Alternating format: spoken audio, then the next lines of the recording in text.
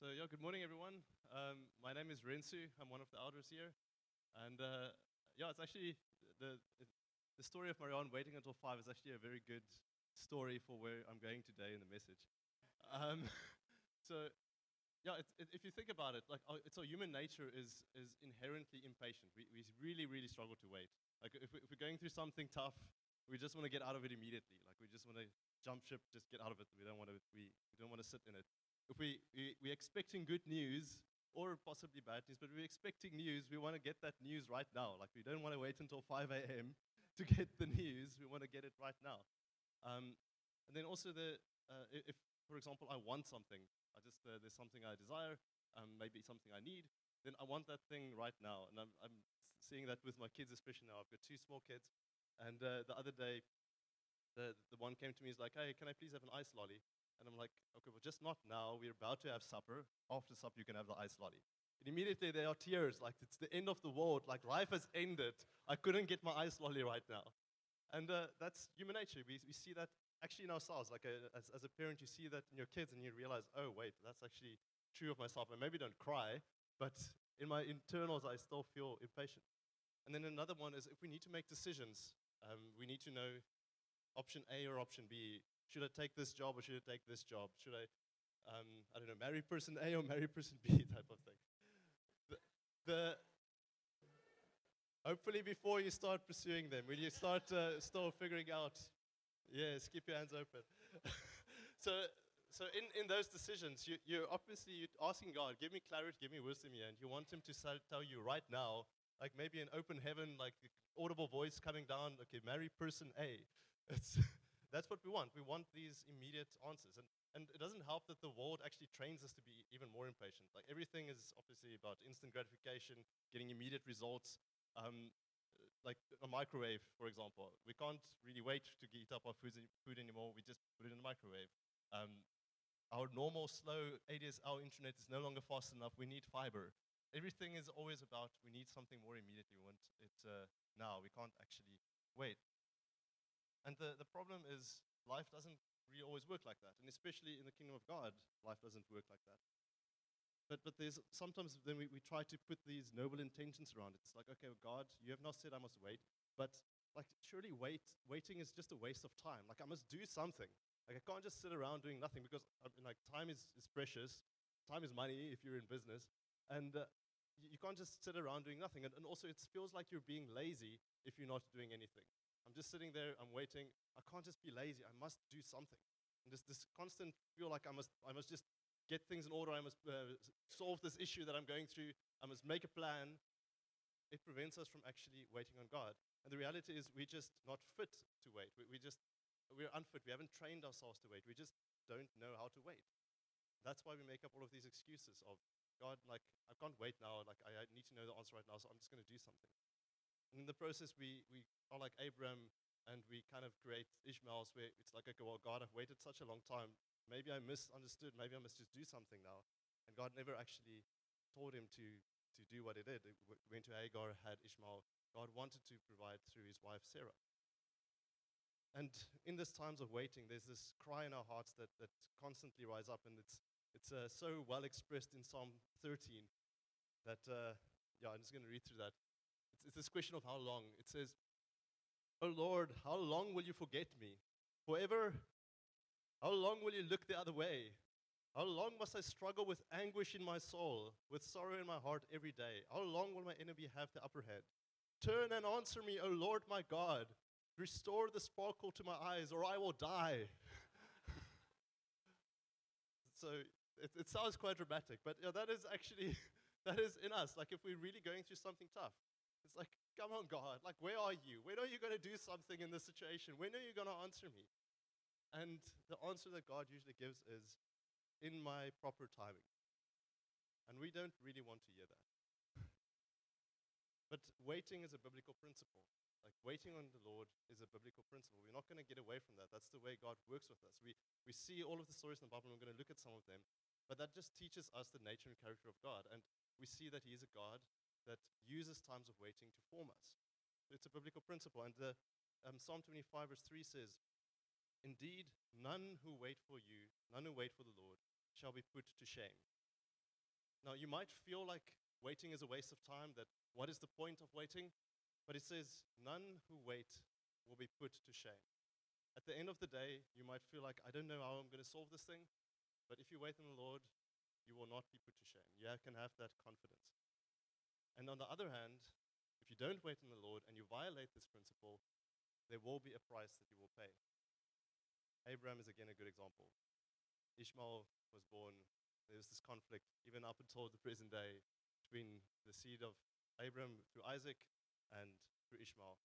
There's a consequence, there's a price to pay if you violate this principle, if you don't wait on the Lord. So what I'm going to try to do today is to show different aspects and nuances of waiting on God, so that at the end of the day, we can wait well on the Lord. We must learn how to wait well on the Lord. We must grow in our fitness to wait. I'm going to start by boarding around Lamentation 3, verse 22 to 26. And Isaac had a good sermon at the beginning of the year about lamenting. And lamenting is where you're just honestly expressing before the Lord, life is just sucky, like this is not fun right now. And so the idea of lamenting is that it's not a fun place to be, but you kind of put your perspective on God in that context. So waiting is directly linked with lamenting. Like if you're in a space of lamenting, there's usually some waiting that you're busy doing for God to bring deliverance or to bring the outcome in it. Okay, so I'm just going to read through it and then I'm going to start commenting. So verse 22, the steadfast love of the Lord never ceases. His mercies never come to an end. They are new every morning. Great is your faithfulness. So let's just stop there for a moment. It says the steadfast love of the Lord never ceases. We're learning about his character here. He's got steadfast love. It says his mercies never come to an end. And great is your faithfulness. So this is the God we serve. He's got love for us, steadfast love for us. He shows mercy to us, and he's faithful. He will carry us through. He will ultimately bring the outcome, the solution that we need. And then he says, on the back of this, now that I've just expressed who God is, Jeremiah writes, he says, the Lord is my portion, says my soul. Therefore, I will wait in him. The Lord is my portion. He's the one that satisfies. He's the one that I will put my confidence and trust and hope in. He is the one that is my portion. He's the one that I value and desire above all else. Like in this middle of this lamenting, in the middle of all of these struggles, I will put my attention on God because he is my portion in the middle of this trying, tough time. Now, it's interesting that part that says, therefore I hope in him. In the NIV and the NASB, they translate it, therefore I will wait for him. I'll get back to that right now. But so in verse 24, it says, therefore I will wait for him. And then verse 25, the Lord is good to those who wait for him, to the soul who seeks him. Verse 26, it is good that one should wait quietly for the salvation of the Lord. So in 3 verses, he kind of uses the word or the idea of waiting 3 times. And this is quite a common thing. If you read the Old Testament, you see this a lot. The Hebrew way of writing is that if they want to emphasize something, they repeat it. And if they really want to emphasize something, like put 2 exclamation marks next to it, they repeat it twice. Like that's their way of emphasizing things. And also, in emphasizing it, it's not just a repetition of the exact same phrase. They usually delve a little bit deeper. Like as they repeat something, they dig a little bit deeper into what is the true meaning of this thing they're trying to communicate. Just going to wait for that for a second.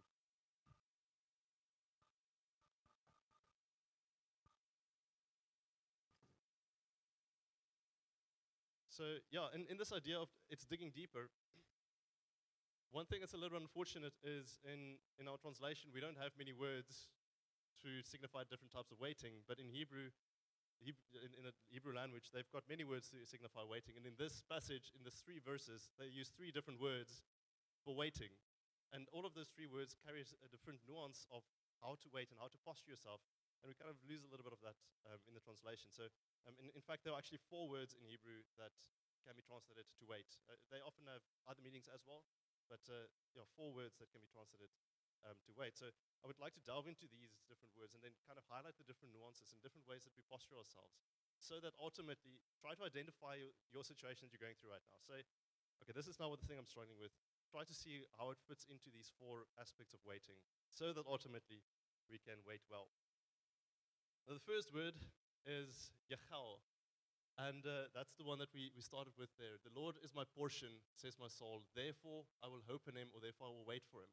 It's like having this picture of who God is. I have this this knowledge of who He is. Therefore, I can have a confident expectation that He will bring the outcome, He will bring the deliverance. Because I know His character, His nature, I can trust Him. Because I can trust Him, I know that He will bring the outcome in His timing, according to His plan. I can have this kind of confident expectation. It's a positive attitude. And there's Psalm 38, verse 15. It says, "But for you, O Lord, do I wait." It's the same word. "For you, O Lord, do I wait. It is you, O Lord my God, who will answer." I have this confidence that God is the one that will answer. I know He is. I know His nature. I know His faithfulness. Therefore, I wait for Him because I know He is the one that will answer. I don't wait because it's like, okay, I must just sit this thing out. It's not just like, oh, there's light at the end of the tunnel. I must just wait until I get to the light. There is a confidence in a person, the person of God, the person of Jesus, who will ultimately answer. And I'm going to, for these different words of waiting, I'm going to try to illustrate it with something. So the way I think about this type of waiting, this hopeful waiting, is I'm in the middle of the night, there's load shedding, I need to go do something.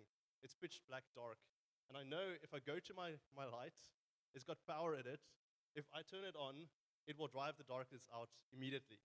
There is a confident expectation I have in my light that I must just get to my light and it will drive out the dark. Now, in that same sense, when we wait on God in this kind of way, in this hopeful expectation, putting our attention on who He is, we can have proper perspective on our situation. Like, we're in this dark place, but I know that if I go to Him, He will be the answer. He will give me perspective. He will be the one that from whom the answer comes. And Psalm 42 kind of says that perspective element comes across very well here, where it says, in the ESV, the psalmist is going through something tough. And then he says, "Why are you cast down, O my soul? And why are you why are you in turmoil within me? Hope in God," or wait for God, "for I shall again praise Him, my salvation." Just the NRT, it says, "Why am I so discouraged? Why is my heart so sad?" How many of you relate with that sometimes? "I will put my hope in God. I will praise Him again, my Savior and my God." This type of hope, this type of waiting, you're in a tough time, but you shift your perspective, you put your attention on God. And as you do that perspective shift, it's like, I will again praise you, my Savior and my God. That is that attitude in your heart that has shifted. The darkness has become lighter around you. It's no longer just this depressing darkness that you're sitting in. Because you're waiting in the posture of, who is my God? Who is the one in whom I trust? Who will bring the outcome? It becomes a much, much easier to wait. So the psalmist is kind of saying here, "Saul, why are you so downcast? Like, have you forgotten who your God is? Come on, put your hope again in God." As you put your hope in God, He will turn on the light in your soul so that you would actually know who He is and that He is the one that will bring the answer. Okay, so the next word, kavah. And I might pronounce these things incorrectly, just bear with me. Yes, all the Hebrew people that understand Hebrew here. So Lamentation 3 verse 25, the one that we read at the beginning, it says, "The Lord is good to those who wait, to kavah for Him, to the soul who seeks Him." And this word, kavah, is the one that has the most active connotation to it. This is an active type of waiting. It means to bind together in anticipation of something specific happening. And I'm going to use my tent here as an example. So let's say I'm playing Survivor, and they put me on some remote island with nothing, and it's in the middle of monsoon season. I know it's going to rain any moment now. What is the first thing I'm going to do? I need to build a shelter. Like, I'm expecting the rain is going to come. I don't know when it's going to come, but I know it's going to come. It's imminently somewhere in the future. So what do I need to do right now in my anticipation of the rain coming? I need to start building a shelter. So I need to gather some sticks. I need to get some things like that's kind of like string. Maybe they were so kind to give me a tarp. I can put the tarp around here, and now I have a nice shelter so that I can stay in there and be ready for when the rain comes. So that's the idea of kavah. You're doing the things that you can do, but you can't make the thing that you're waiting for happen. I can't make it rain by building a tent. It's just I'm doing what I can do in preparation for when the thing that I'm expecting is coming. Now, a good context for this in our spiritual life is that God has made some promise, and we are trusting Him for this promise to come to pass. Now, first of all, I can't make the promise come to pass. Again, Abraham, a good example. He tried to make God's promise come to pass. That was not God's way of doing it. But he still had to wait on God. That was the attitude. He still had to have a certain posture in his heart. So the idea is that I know if God has promised something, I know it will happen. I don't know when it will happen. So let's think about a prophetic word. So first of all, prophetic words, you must test prophetic words. As Paul encouraged us, test all things, hold fast to what is good, but do not despise prophecy. So in that same way, we test words. We bring it in the context of more mature believers. We like bounce it off, like discern, is this really the will of God? And if we all discern that this is the will of God, then okay, I'm holding on to this promise now. But I don't make the promise happen. So let's use an example. Let's say, kind of in my context, God calls me to be a worship leader. And in this attitude of, okay, no, I'm not a worship leader yet. Well, technically I am now. But the point is that in the sense of, let's say God calls one of you to be a worship leader. In this posture of, okay, God has now called me to this role. You can't make yourself a worship leader. You can't put yourself in a position. You can't decide for yourself, okay, I'm going to lead worship on this Sunday. That is not the way that God puts things together. He doesn't say, okay, I've promised and now you must do this yourself. But what you do need to do is you do need to prepare yourself. Like if you don't play an instrument very well, you need to be able to learn to play an instrument. You need to be able to play some chords on the guitar, for example, so that you can actually lead people in worship. So he's given you this promise, but there's something that you must do. There's a responsibility on you to prepare yourself so that when he makes you a worship leader, you are ready and prepared to be able to fulfill that role that he has given you to do. So that's the kavah type of waiting. There's an active sense of waiting. Now, in these promises that God gives us, I want to just make an emphasis on God's timing is not always our timing. Abraham, God promised him, you will have as many descendants as the sand by the sea and as many descendants as the stars in the sky. And he had to wait 25 years until Isaac was born. From the time God made the promise until Isaac was born was 25 years. How long have you waited for some of God's promises? Some of you aren't even 25 years old. Another example, Joseph. He had a dream, or two dreams, but the dreams basically showed him that his brothers and his parents will bow down before him, and then maybe somewhat foolishly he shared this with them. They were quite upset. Ultimately, he ended up in Egypt. And after going through prison and being falsely accused and lots of challenges in his life, which like, God, what happened to this promise? Eventually, in a moment, God raised him up to be the second in command in Egypt. But from the time that he had a dream until he was raised up in that role was, give or take, about 13, 14 years. So again, how long have you waited? What dips have you gone through? And in those dips, still keeping on to God's promises. Maybe doing what you need to do. He was faithful in the house of Potiphar. He was also ultimately faithful in the prison. Through his faithfulness in the prison and faithfulness to God, God revealed some things about the interpretation of dreams, which ultimately raised him up in that position. What is the things that you need to do in preparation for what God maybe is calling you to? Last example, David. So Samuel comes to the prophet of Israel, comes to David's house, and physically anoints David as king of Israel. Like, it cannot be more unambiguous than that. Like, the guy literally poured out all over your head. Like, you know you've been anointed to be king. And despite that, having many opportunities to grab the promise for himself, having many opportunities to kill Saul, get rid of the present king of Israel, he never took one of those opportunities. He always postured his heart to say, Lord, I will wait for you, wait for your timing. And again, give or take 15 years after he was anointed king, having that promise that he will be the king of Israel. It took 15 years before he was actually the king of Judah, and then another 2 years or so to be the king of Israel. So it's a long time that God was forming him. And in all of that time, he actively he was busy and occupying himself with the things that he needed to do to be a good ruler, to be a good king. So that's the idea of kavah. Just two passages that use this word, two familiar passages. The one is in Isaiah 40, verse 30 to 31. It says, even youths shall faint and be weary, and young men shall fall exhausted. But they who wait, who kavah for the Lord, shall renew their strength. They shall mount up with wings like eagles. They shall run and not be weary. They shall walk and not faint. It's like as you're actively waiting, as you're doing the things that God has given you to do, you might not feel the strength in the moment of waiting, but He will renew your strength. In time, He will actually enable you to do the waiting through the time period that He asks you to wait. And then another passage, Psalm 130, verse 5 and 6. It says, I wait for the Lord, my soul waits, and in His word I hope. There we see the word Yachal again that we just discussed, that hope aspect. But the first two is like, I wait for the Lord, my soul waits. In verse 6, my soul waits for the Lord more than the watchman waits for the morning, more than the watchman waits for the morning. So how does a watchman wait for the morning? Well, first of all, they don't really want to stay awake throughout the night. They are really hoping that the sun would rise soon so that they can actually go to bed. So there's an anticipation of something specific happening. The sun will rise. I can't make the sun rise. I have to just wait until the sun rises. But what do I need to do while I'm waiting? I need to be vigilant because I'm standing on the wall that if the enemy comes, I would be the first guy that would notice this and then wake up the entire city so we can be ready. So I need to stay vigilant. I need to stay attentive. I must busy myself with the tasks I need to do. I don't know, maybe lights, make sure that the fires don't run out of fuel or whatever. So I must do the things that I have to do for this time while I'm waiting, but I have eager anticipation for the thing that's to come.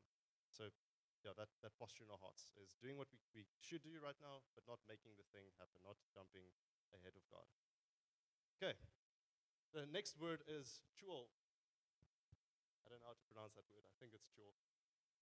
But I have a baby for this one because the word means to writhe in pain, especially in childbirth, or have anxious longing.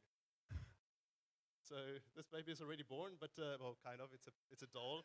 But the idea here is that I'm going to let him stand there. The idea here is that as you're in labor, there is a big anticipation of the baby is about to come out. But while you're in labor, not one moment of that is fun. It's a painful experience. You're writhing in pain. You have anxious longing for this child just to come out. But you know that as soon as he comes out, your life would change. Like, it would be amazing to have this baby. You're longing for that moment to hold the baby in your arms.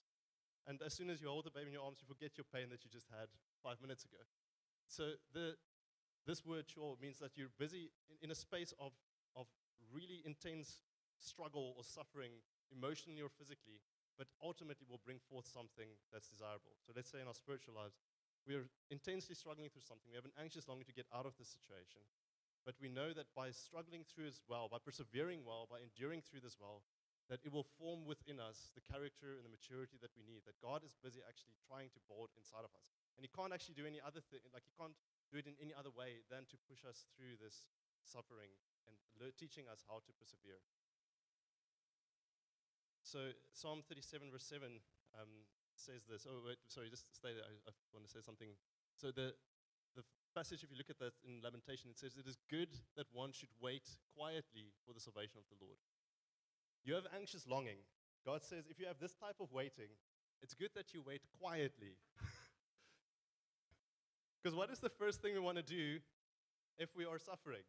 We want to complain to everyone about how we're suffering. We want to tell God, oh, come on, God, what's kind of wrong here? What's up with this? Like, I'm not enjoying this. Do something about this. We're grumbling and complaining towards God when we're in this type of suffering. That's our natural inclination. So that's why it says we need to wait quietly for the salvation of the Lord. And in the next verse, Psalm 37, it's the same word that's used here. It says, be still before the Lord and wait patiently. Chuol patiently for him. Fret not yourselves over the one who prospers in his way, over the man who carries out evil devices.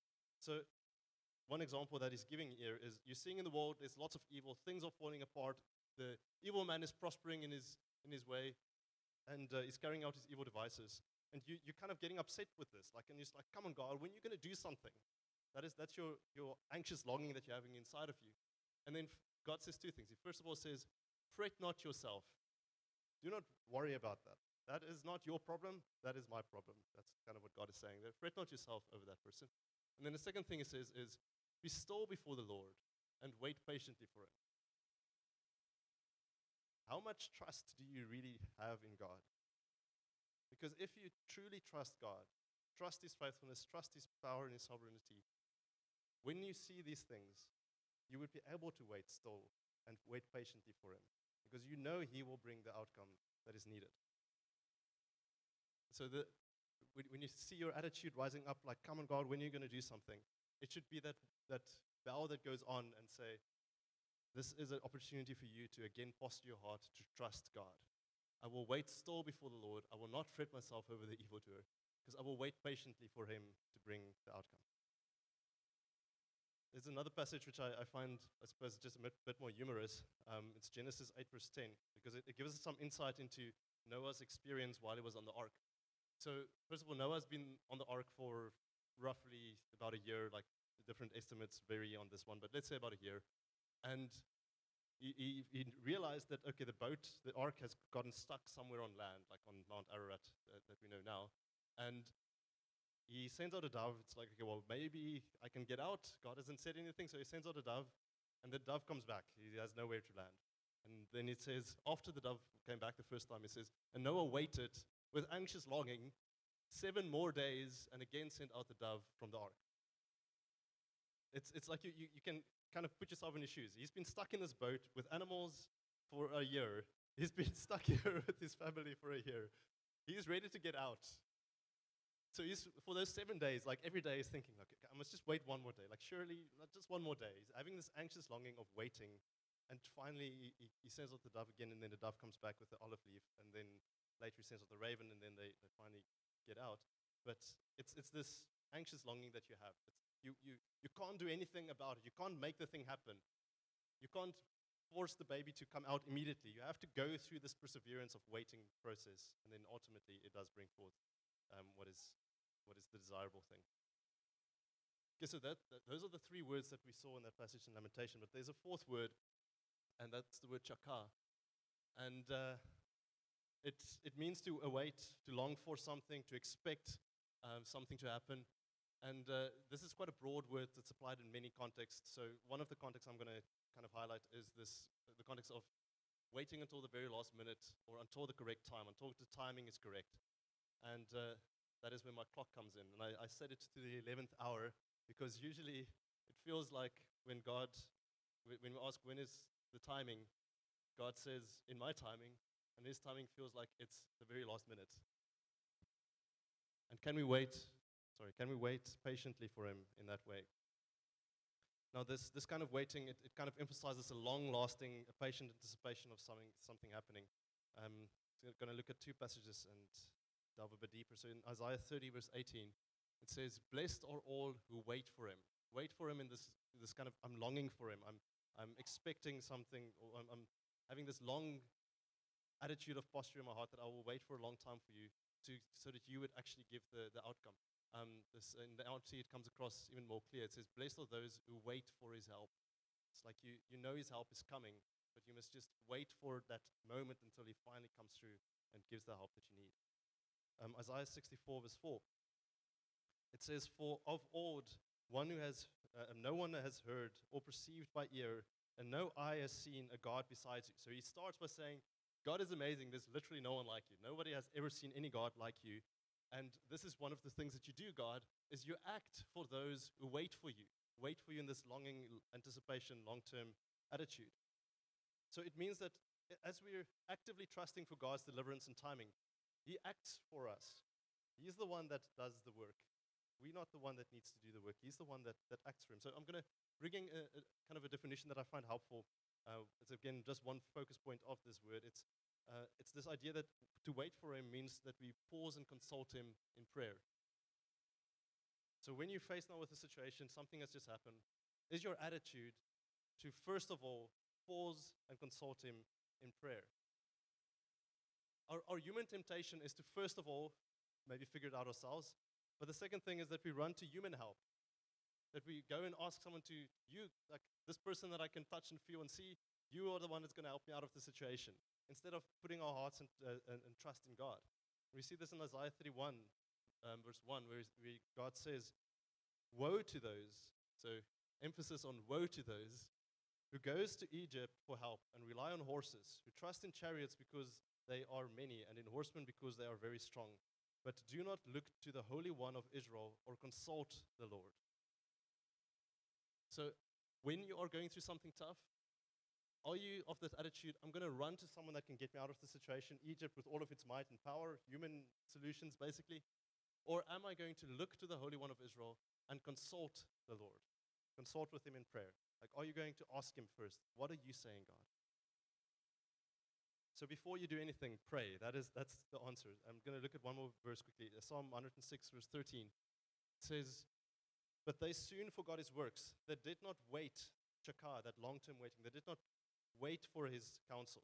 Did not wait for his counsel. Again, that idea of counsel is like, are you willing to wait and posture your heart to say, Lord, I'm going to pray and I'm going to wait for you to actually answer me. Like I'm going to wait for your counsel. I'm not just going to pray. It's like, okay, God, I ask quickly, no answer. Okay, great. Now let's do it in my own strength. That is not waiting on God. Waiting on God is that you're waiting until he gives you an answer. And I'm probably one of the first people that is guilty of this, because my entire training, I'm an engineer, by the way, my entire training is to solve problems. So when I'm faced with a problem, it's kind of my job description. You must solve the problem.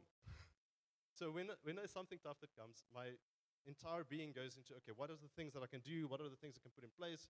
What are the nuances of this problem that I must focus on, and which one is the most important that I focus, like solve that thing first? So all of this is part of my makeup.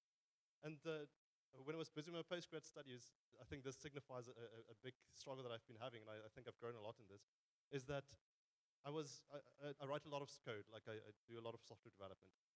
And I was writing my code, and then I got stuck somewhere.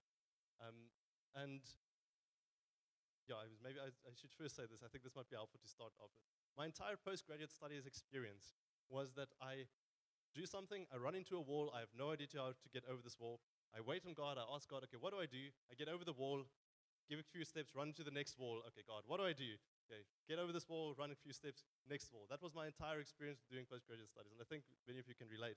But one of these things that I was struggling with was this one day I was writing my code, and then I got stuck on something. It wasn't working, and then I was like, okay, well, the thing is not going to solve itself. I must figure out what's wrong here, and I must just keep working at the thing until I finally figure out what's wrong. So I debug the thing from every angle. I look at all of the things that could be affected. I put all of my additional print statements in and everything, try to see what is going on in my code. Why is it not working? And after 3 hours, because I was logging my time quite a lot at that stage, after 3 hours, literally no progress. Not even one step forward of understanding what is wrong in this situation I'm faced with. 3 hours of wasted time that I will never get back. After 3 hours, I was so frustrated. I was like, okay, God, just what do I need to do here? Come on, just tell me. I finally, after 3 hours, consulted God in prayer. And then he said, go and sit in your piano and worship a bit. And I'm like, that's not the solution to the problem. But okay, like I'm frustrated enough that I will actually listen to you. So I went and I sat at my piano and I just worshipped a bit. It was like, I don't know, maybe like 30 minutes or so. It's just really relaxed in the presence of God. Just was really actually quite a precious time. And after that, I went back to my computer and I'm like, okay, I need to still solve this problem. And I'm not exaggerating by saying I sat down at my computer, I looked at my screen, and the solution was immediately in front of me. I saw immediately, within a split second, what the issue was. I solved the problem within 30 seconds.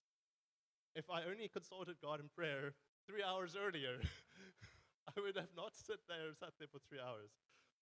So yeah, that is the idea here, is that we should not rely on our own ability to solve things, or even on other people's ability, but we wait for God and counsel him. And I think to try to put this in perspective, I was now giving the example of waiting, and God actually solved the problem for me in a sense. But this is probably one of my most favorite passages in the Bible. It's in 2 Samuel 5, verse 19. So the context here is David was just anointed king, and then the Philistines, which were the main enemy of Israel at that stage, they heard about this and they thought, okay, great. We're going to take him out while he's new. We just took out Saul and Saul's son, so we're going to take out David as well. So they're coming up to battle against David. And David's first reaction is not, okay, great, I'm a trained warrior, I've got my mighty men, like we're just going to take them out. Like we've done this many times, like come on, it's child's play. So David's attitude was not that. What David did is he said, in verse 19 says, and David inquired of the Lord. He asked, shall I go up against the Philistines? Will you give them into my hand? And the Lord said to David, go up, for I will certainly give the Philistines into your hand. And it says, and David came up to Baal-perazim, and David defeated them there, and he said, the Lord has broken through my enemy before me like a breaking flood. So he gave God the honor for actually bringing breakthrough. But in this example, he asked God, what shall I do? God said, go up, I will give them into your hand. Fight against them, I will give them into your hand. And then directly after that, the next slide. It's the next slide. Directly after that, it says, and the Philistines came up yet again and spread out in the valley of Rephaim. Okay, so we know how this goes. The Philistines come up against me. I inquired of God. God said, okay, I must go fight against them. So, okay, great. I know the plan. They're coming up again. Okay, so I must go fight against them, of course. Like that's what God said previously in the same situation. But David didn't do that. What he did was, and David inquired of the Lord again. To David, this was a new situation. I'm faced with this challenge again. What must I do? God, I'm asking you, what must I do? And this time, the Lord said, you shall not go up. Go around the rear and come up against them opposite the balsam trees. And when you hear the sound of marching and the troops of tops of the balsam trees, then rouse yourself. And then for the Lord has gone out before you to strike down the army of the Philistines. And David did as the Lord commanded, and he struck down the Philistines from Geba to Gezer. So the second time, God said, do not go up. Wait. Sit, hide, wait until the moment is right. Then you know that I have gone before you, and then they will be given into your hand. So do we have this attitude that if God has taught us one solution, in a sense, for a problem, that we just enshrine that solution and say, this is always what God will say in every situation that I face that is similar to this? Or do we have a posture to say, I need to be humble before God, and every time when there's something that I'm facing, I'm not going to be prideful and say, I know the solution. I'm going to inquire of God. I'm going to ask Him. I'm going to consult with Him in prayer so that He would actually give me what is the thing I need to do as my next step. So kind of with that, and I'm kind of landing with this, is this big question that we always have is to how do I make a decision? Like I started by saying option A, option B, potential wife A, potential wife B. How do we make decisions? So I've come up with this. Well, I didn't come up with it entirely by myself. I heard part of it from someone else. But I use this acrostic or this acronym called PEACE, because you would often hear, what do I need to do? You need to have peace about the situation. But that's not very helpful, because I'm trying to figure this out. I'm not in any peace at the moment. So how do I actually wait on God so that He answers me? And I use every letter of the word peace to kind of just guide my time of waiting before the Lord. So and I must emphasize here that all of these letters, they need to work together. You can't just say, okay, I've got one of the five, therefore, yes, God says I must go in this direction. All five of them need to be in place for you to be able to move confidently in a forward direction. So the first one is providence. Now, this is what people often say, this is kind of like the open door, or like the door has been opened to you. And as you're busy walking this direction, you experience the favor of the Lord. Things are going well. Things are just kind of falling in your lap. That is often, in many ways, the way that God is blessing you. But it is also often a deception, and the enemy could also use providence to try to lure you away from the things of God. So providence is not a proof or evidence in itself, but it is oftentimes one good indicator that, okay, maybe there is something to just consider here. And it might also be that you don't experience providence immediately. Let's say, for example, you have confidence that God is calling you to go to the Russian outreach, but you don't have the finances for it. You're not experiencing the providence right now. Now I need to pray about this. God, should I go, should I not go? But I'm not having the finances right now. So the providence isn't necessarily there at the outset, but usually as you start walking in the will of God, providence does follow from that. Okay, so as I was saying, the enemy can also bring providence, and that is the second word, the E is enemy.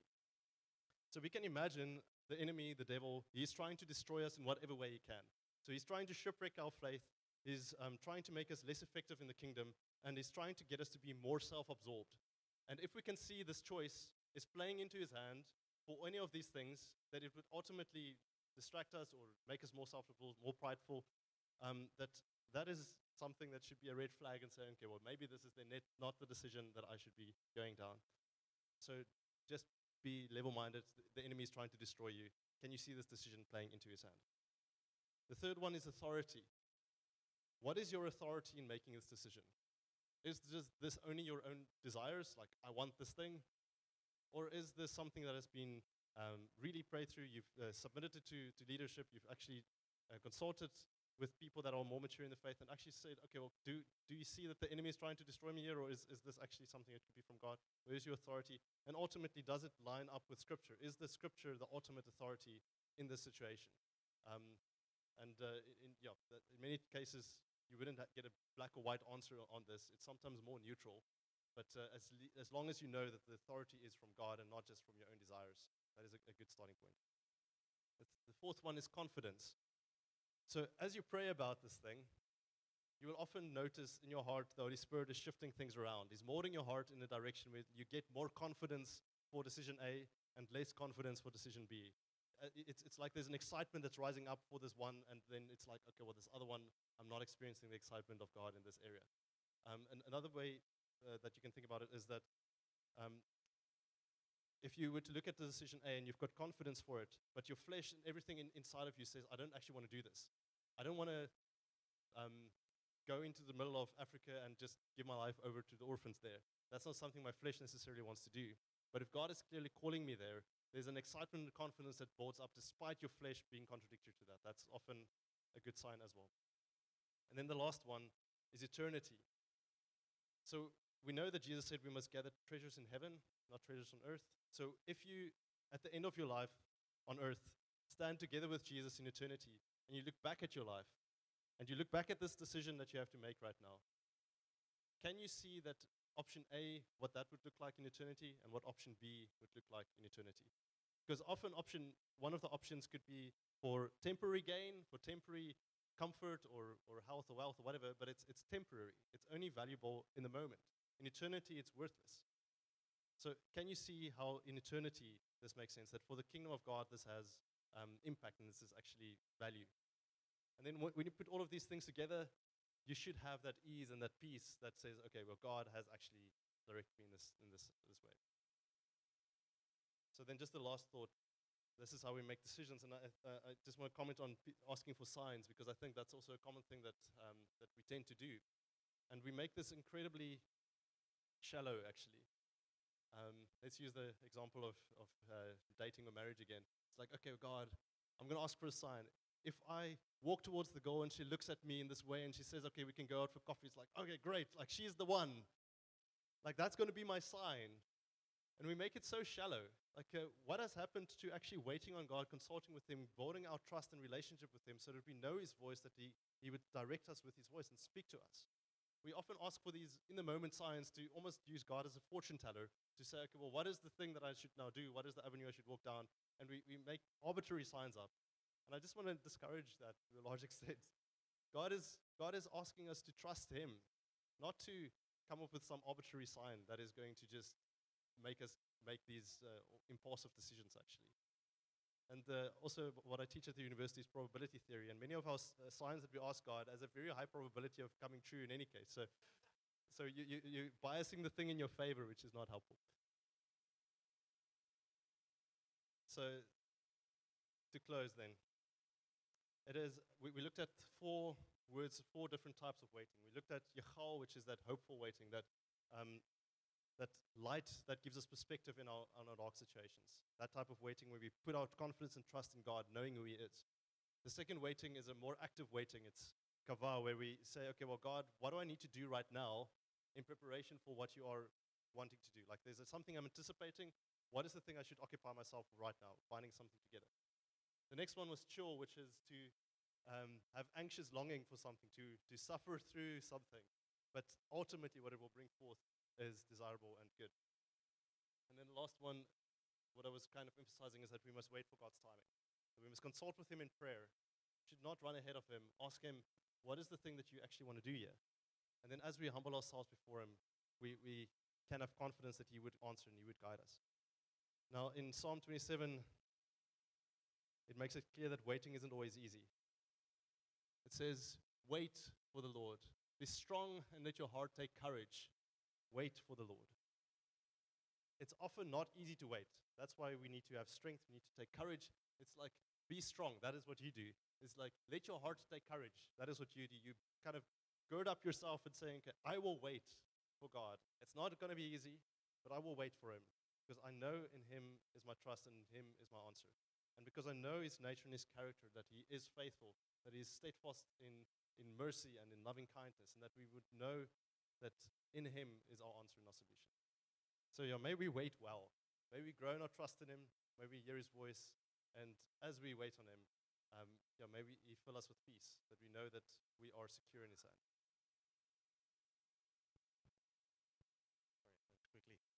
Quickly close your eyes. All right. So I'm going to ask if you fall in one of these categories, that you will just quickly give me a hand. You are waiting. There's a promise of God that is given you that you are waiting for. Number one. Number two, you are in a very difficult situation and you need breakthrough. That's number two. Number three, you sit with two decisions before you. Decision A, B, it might be even a C, but you need to make a decision and you do not know what that is. If you fall in any of those categories at the moment, can you please just put up your hand? All right, that's 70, well, maybe even more. Almost all of us. All right. So for all of us, this word is very, very, very applicable. So as you're there, we has this opportunity to make the right decision in God and see the promise, see the breakthrough, and see us come into the right decision versus bringing about a wrong decision, an Ishmael, and not walking in the favor of the Lord. Lord, we want to do this right. So right now, just you that have had your hand, I'm gonna just pray. Okay?